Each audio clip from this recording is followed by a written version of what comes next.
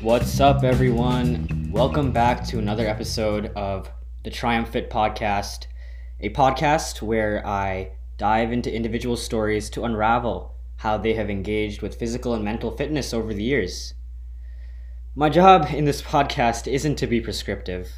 All I'm trying to do is share some ideas so that you may benefit from the knowledge being discussed.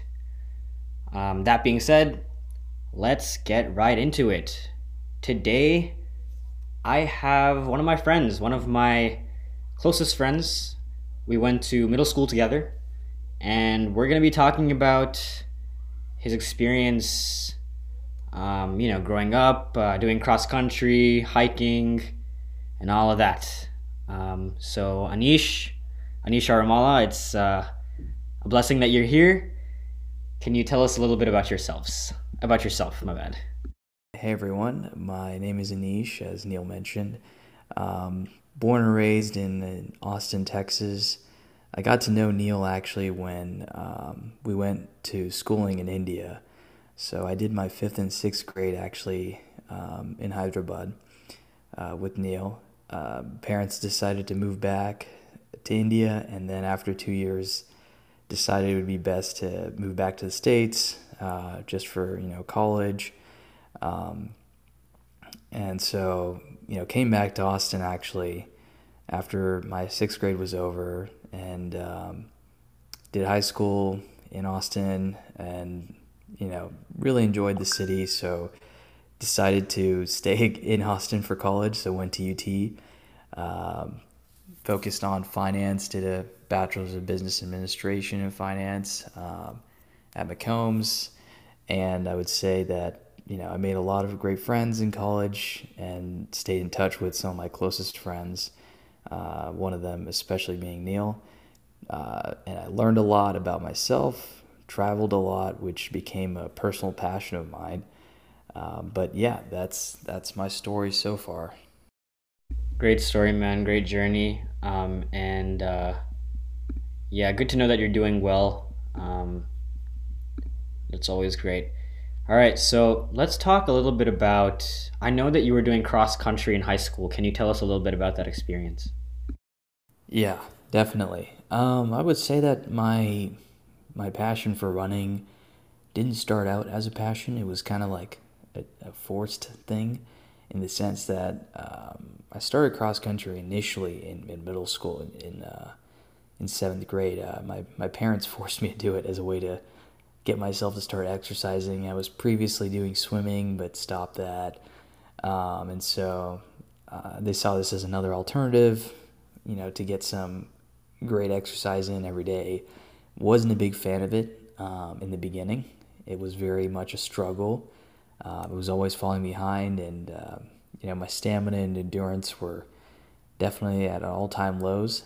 And it's a lot different compared to swimming, and a lot in a similar ways between the two sports. But eventually throughout high school continued on because not because I was forced to, but actually because I enjoyed it.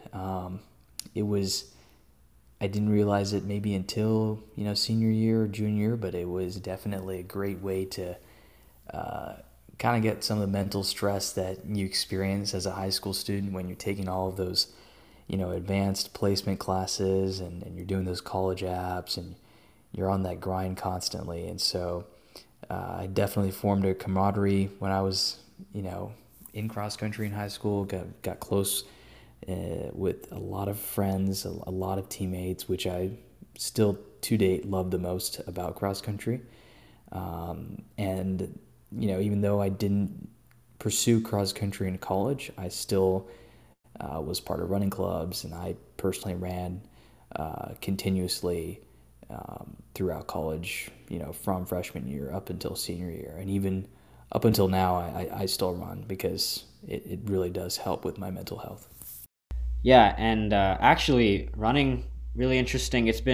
There are multiple scientific studies out there that have displayed the relationship between running and the fact that it produces endorphins in our body. Endorphins are these happy hormones, so they basically allow you to feel steady throughout the day, like mentally steady, mentally alert and mentally just happy overall throughout your days.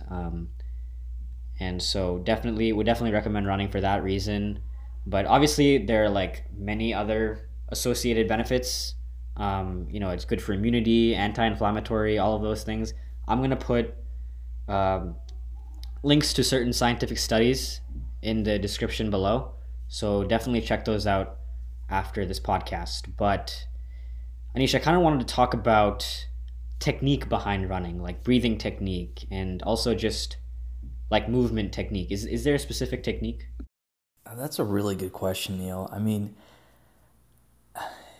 in terms of technique, I don't know how to explain it.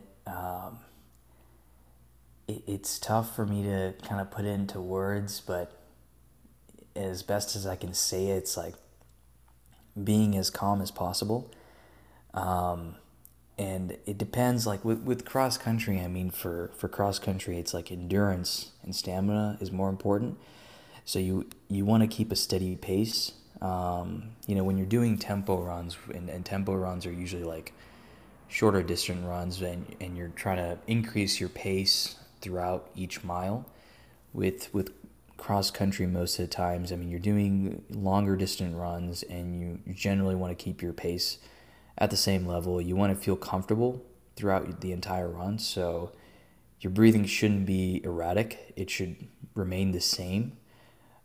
Same with your heartbeat. And that, I think, really takes time and practice. I mean, in the beginning, it's a struggle. I mean, for me, it definitely was. I mean, it took me like, I would say, 3 years, 2 to 3 years to get really comfortable doing a long run. And even when, you take just like a 1 month break and you don't run in that 1 month, it takes probably another 1 to 2 months to get back up to speed to to where you were before.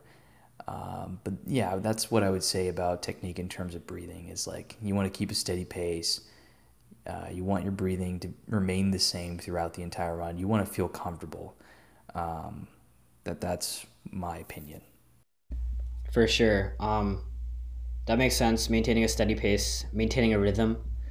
But what about sort of coming from the perspective of nasal breathing versus mouth breathing? Have you heard anything along those lines?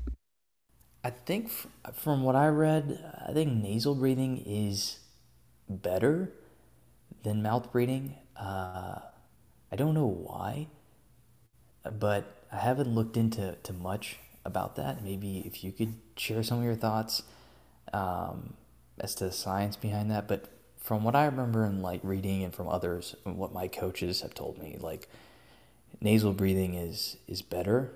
But yeah, that's what I have to say about that. Yeah, it's a pretty complicated topic, but there is this one book. Shout out to James Nestor. He wrote this one book called um, Breath. The name of the book is Breath, and they talk about different types of breathing techniques that can enhance productivity, that can enhance just your lifestyle in general. And nasal breathing just seems to be superior for a lot of different things. Not quite sure if it's superior for running.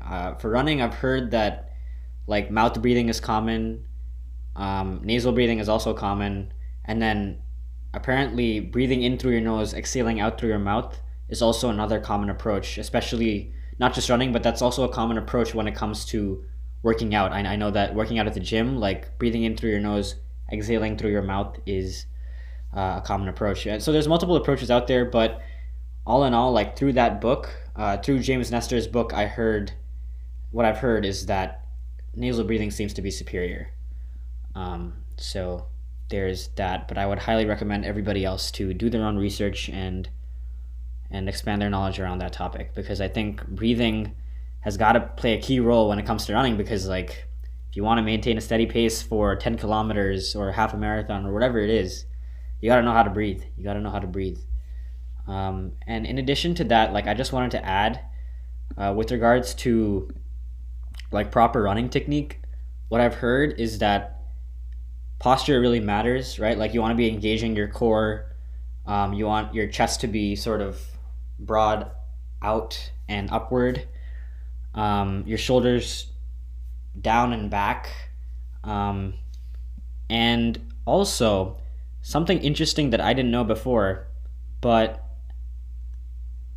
apparently, like, you're supposed to hit the ground using a midfoot strike, and you're not supposed to be hitting the ground with your heel. Like, you're not supposed to touch, like, you're supposed to avoid hitting the ground with your heel. And I didn't know that. I was quite shocked because throughout my life, I've been running. Throughout my life, like when I've gone on runs, like it has involved my heels. So that was pretty interesting. What do you think about that? Yeah, I completely agree with everything you just said, especially with the last point. But with like the first one, like your posture, you want to be straight and, shoulders down, um, chest upwards. And this all takes like a good amount of awareness because when you're running, it's so easy to like forget about all that stuff, and then you're starting to like bend down, and like your posture becomes worse over time. You're tired, and your running is like all over the place, or your running technique is all over the place. Your heels are hitting the ground constantly, so that prevents you. That actually, I think it is not good to your feet, from what I remember, as to what my coaches told me and from what I read online. So that I think that's like why people tell you as to like why you should use a midfoot strike, or the back of your foot should hit the ground first, instead of your heel. Um, and yeah, that those are my thoughts. I mean, like I completely agree with everything you say, and this takes a lot of awareness. At first, like I didn't care about any of this stuff, and honestly, like that was detrimental. That probably slowed my progression in terms of my endurance and stamina. If someone is interested in getting into running, definitely put a lot of focus on that first, because at first it doesn't seem important, and you just think like, oh man, like, okay, I just need to do 5 miles, I need to do 6 miles. Like, distance isn't everything. It's like, the quality of that run, your posture, or like what part of your foot is hitting the ground. All of those matter drastically.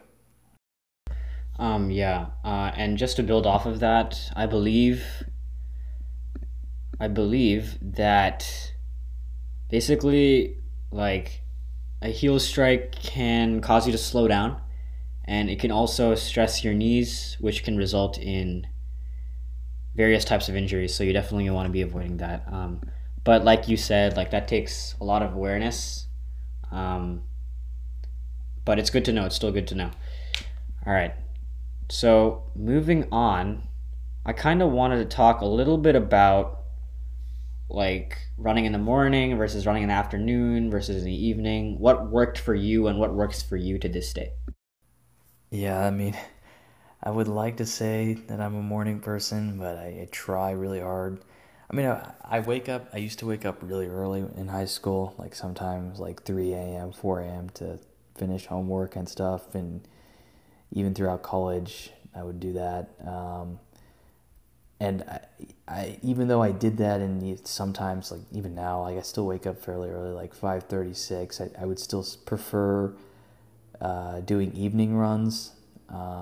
This is debatable, because it takes like again, this goes back to awareness and having willpower. But like after classes or coming back from work, it's like you become really tired, or you're just really lazy. So you have to have a lot more willpower to get yourself out and do a run. But the same honestly goes for getting up earlier in the morning, and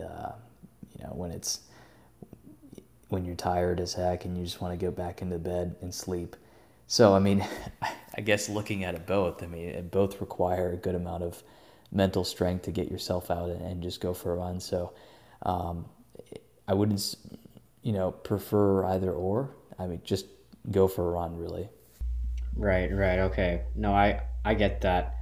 Um, but I would just like to add to what you're saying.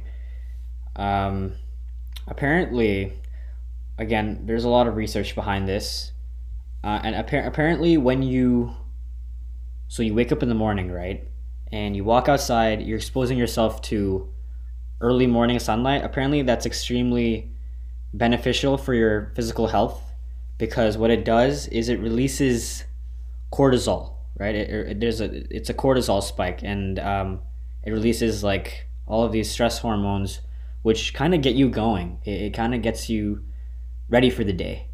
Um, so in general, that has been shown to have positive effects.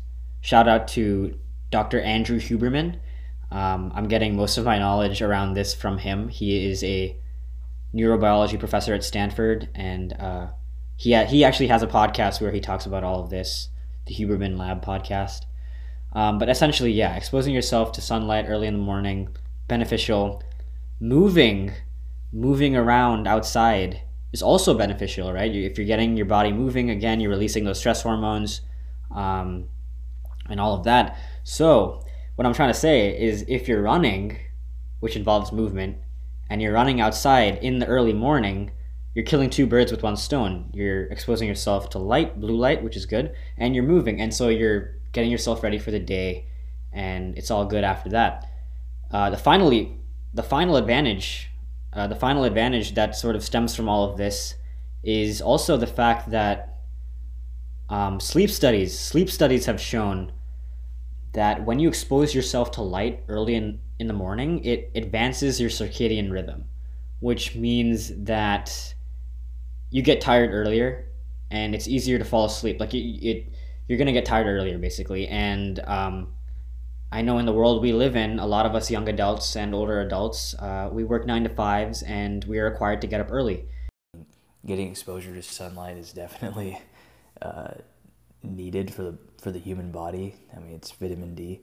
But yeah, that's a good point. I never thought about it that way, but from what you've said now, and the only reservation I had, like, to saying, like, in my first response, like, running in the morning is better, is because usually when I used to run in the morning, I would feel very tired throughout the day, and I thought personally, like, it affects my concentration in classes or, like, in work, whatever setting. So I'm not sure what thoughts you have as to that, like whether that reduces your, like, mental willpower, or not mental, but just your physical willpower, because you have to attend class and you're tired, and so your attention span goes down, and so I'm not sure if there's a correlation between that, but for me personally, I saw that in high school. I've been there too. I've been there. Like sometimes when I go to the gym in the morning or go for a run in the morning, I do generally feel pretty tired during the day. That is a side effect that should not be ignored, but it might vary from person to person, to be honest. For some people, they might not experience the same type of tiredness throughout the day. Some people will experience said tiredness. But really just depends from person to person. Another thing is, like, some people will experience, I know I experienced this, like, if I go for a run, like at 7 p.m. in the evening, I'm not going to sleep till like 1 a.m. because there's literally adrenaline coursing through my veins and my blood pressure is up, my heart rate is up. Like, I'm alive at that point. I don't want to sleep. I'm not trying to sleep at that point, So there's that too. But I think what both Anish and I are trying to say is that running at any time is better than not running at all. I think that's kind of the conclusion. Like, there are certain benefits to running in the evening, running in the morning, and all of that. But running at any time, better than running at all, for sure. All right, so let's talk a little bit about other techniques that you might use to enhance your fitness in the running realm. Anish, was there like a particular diet that you had to follow, or like some other like stretching type techniques to be able to enhance your time during cross country? Yeah, that's a really good question. And I mean, I'm going to have to give a long winded answer, but I guess starting with it, I was really stupid in the beginning because this hurt my physical health in the sense that although I did run a lot, throughout high school, and I still run up until, I would say throughout high school and then most of college, I didn't pay much attention to my diet. And so like, even though I was exercising, I was eating fairly unhealthy overall. And that was one area where I guess my awareness didn't really kick in. And, through family genetics, I've had like high cholesterol ever since I was a child. And so it should have hit me that like, exercising and then maintaining a healthy diet will help me control that and like help me live like a happy life that will hopefully last quite a while. And so that eventually kicked in, I would say, on like approximately like the junior year. I don't know why, to be frank. It just suddenly I realized like, crap, like I need to get my diet into order here. And you're the medical expert compared to me, Neil, but cholesterol I think is mostly affected by fatty foods, and then also like sugar. And so I would say I have a sweet tooth, and that's been my problem for a very long time. And I've been for the past few months trying to control that. It requires a lot of mental willpower, I'll say that. But for me personally, I would say like diet has been harder to control than exercising. And for some people, I think it's different. I mean, it's like eating healthy can be easy, but exercising is hard. So I'm trying to work on that. I would say, funny enough, I met a guy, a German dude, when I was hiking in the Patagonia Mountains in Chile, and he was talking about his diet, and he was like, I'm a flexitarian in the sense that like, this is what he was saying. It's like I was kind of fascinated by what he meant, but as a flexitarian, he was like, I tend to avoid meats, but I'm not fully vegan because I have like eggs and stuff, and so I kind of took his advice, and I was like, okay, I mean, it's avoiding meats is probably a good thing. I mean, you can get enough protein through, plant-based foods, and red meat also is not particularly good for your health. Lamb has a good amount of fat in it, and so chicken is not that bad. But I decided, okay, let's just try to slowly cut meat out of my diet, and I've been working on that. I would say I hadn't fully cut out meat, but I'm almost there. I got you. Yeah, I definitely know that Anish has a sweet tooth because for folks who don't know, this man used to come to my house and he would just steal all just candies. We had these things called choco pies, and he would just like devour them. So definitely has a sweet tooth, but probably not so great for your health. Generally, added sugar, saturated fats, you might want to stay away from those. Going back to the cholesterol discussion, I know that certain types of fats, such as saturated fats, can raise bad cholesterol. I guess at this point it's probably a good idea to differentiate between the two different types of cholesterol. So bad cholesterol is LDL, and that clogs up your arteries, leading to coronary artery disease and basically heart-related problems. And then there's good cholesterol, which is known as HDL. That's actually known to clean up your arteries, so that's good. But saturated fats in general raise LDL, so avoid those. All right, so also I think it's quite interesting. You're talking about hiking and meeting different people while you're hiking and learning about different perspectives. Can you talk about your journey as a hiker? Definitely. I think my interest in hiking is like very much tangential to running and cross country. It's sort of sprouted more so, throughout college. I was just like during COVID, ended up visiting like a lot of state parks, just because like, you can't really go anywhere. And so I just thought, okay, well, it's, when you're one with nature, I mean, you're isolated, so you're mostly safe. And so that's where my interest in hiking also started to peak. And, went to Yosemite my junior year, during spring break. That was amazing. And from there, I was like, man, like, not just hiking, but really just being around nature is really what I felt like at peace and really calm, and sort of in like a blissful state. Those are funny words to use, but it's hard to describe. And so that's when I really started to just find a passion for traveling, and also specifically in traveling, like doing hiking trips and visiting countries and going on like nature tours, hiking tours.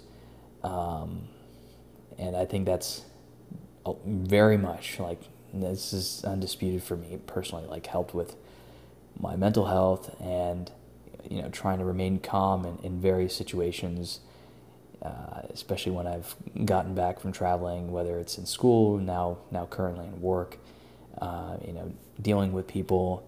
But yeah, I mean, it's drastically helped me overall in most aspects of my life. Yeah, that sounds about right.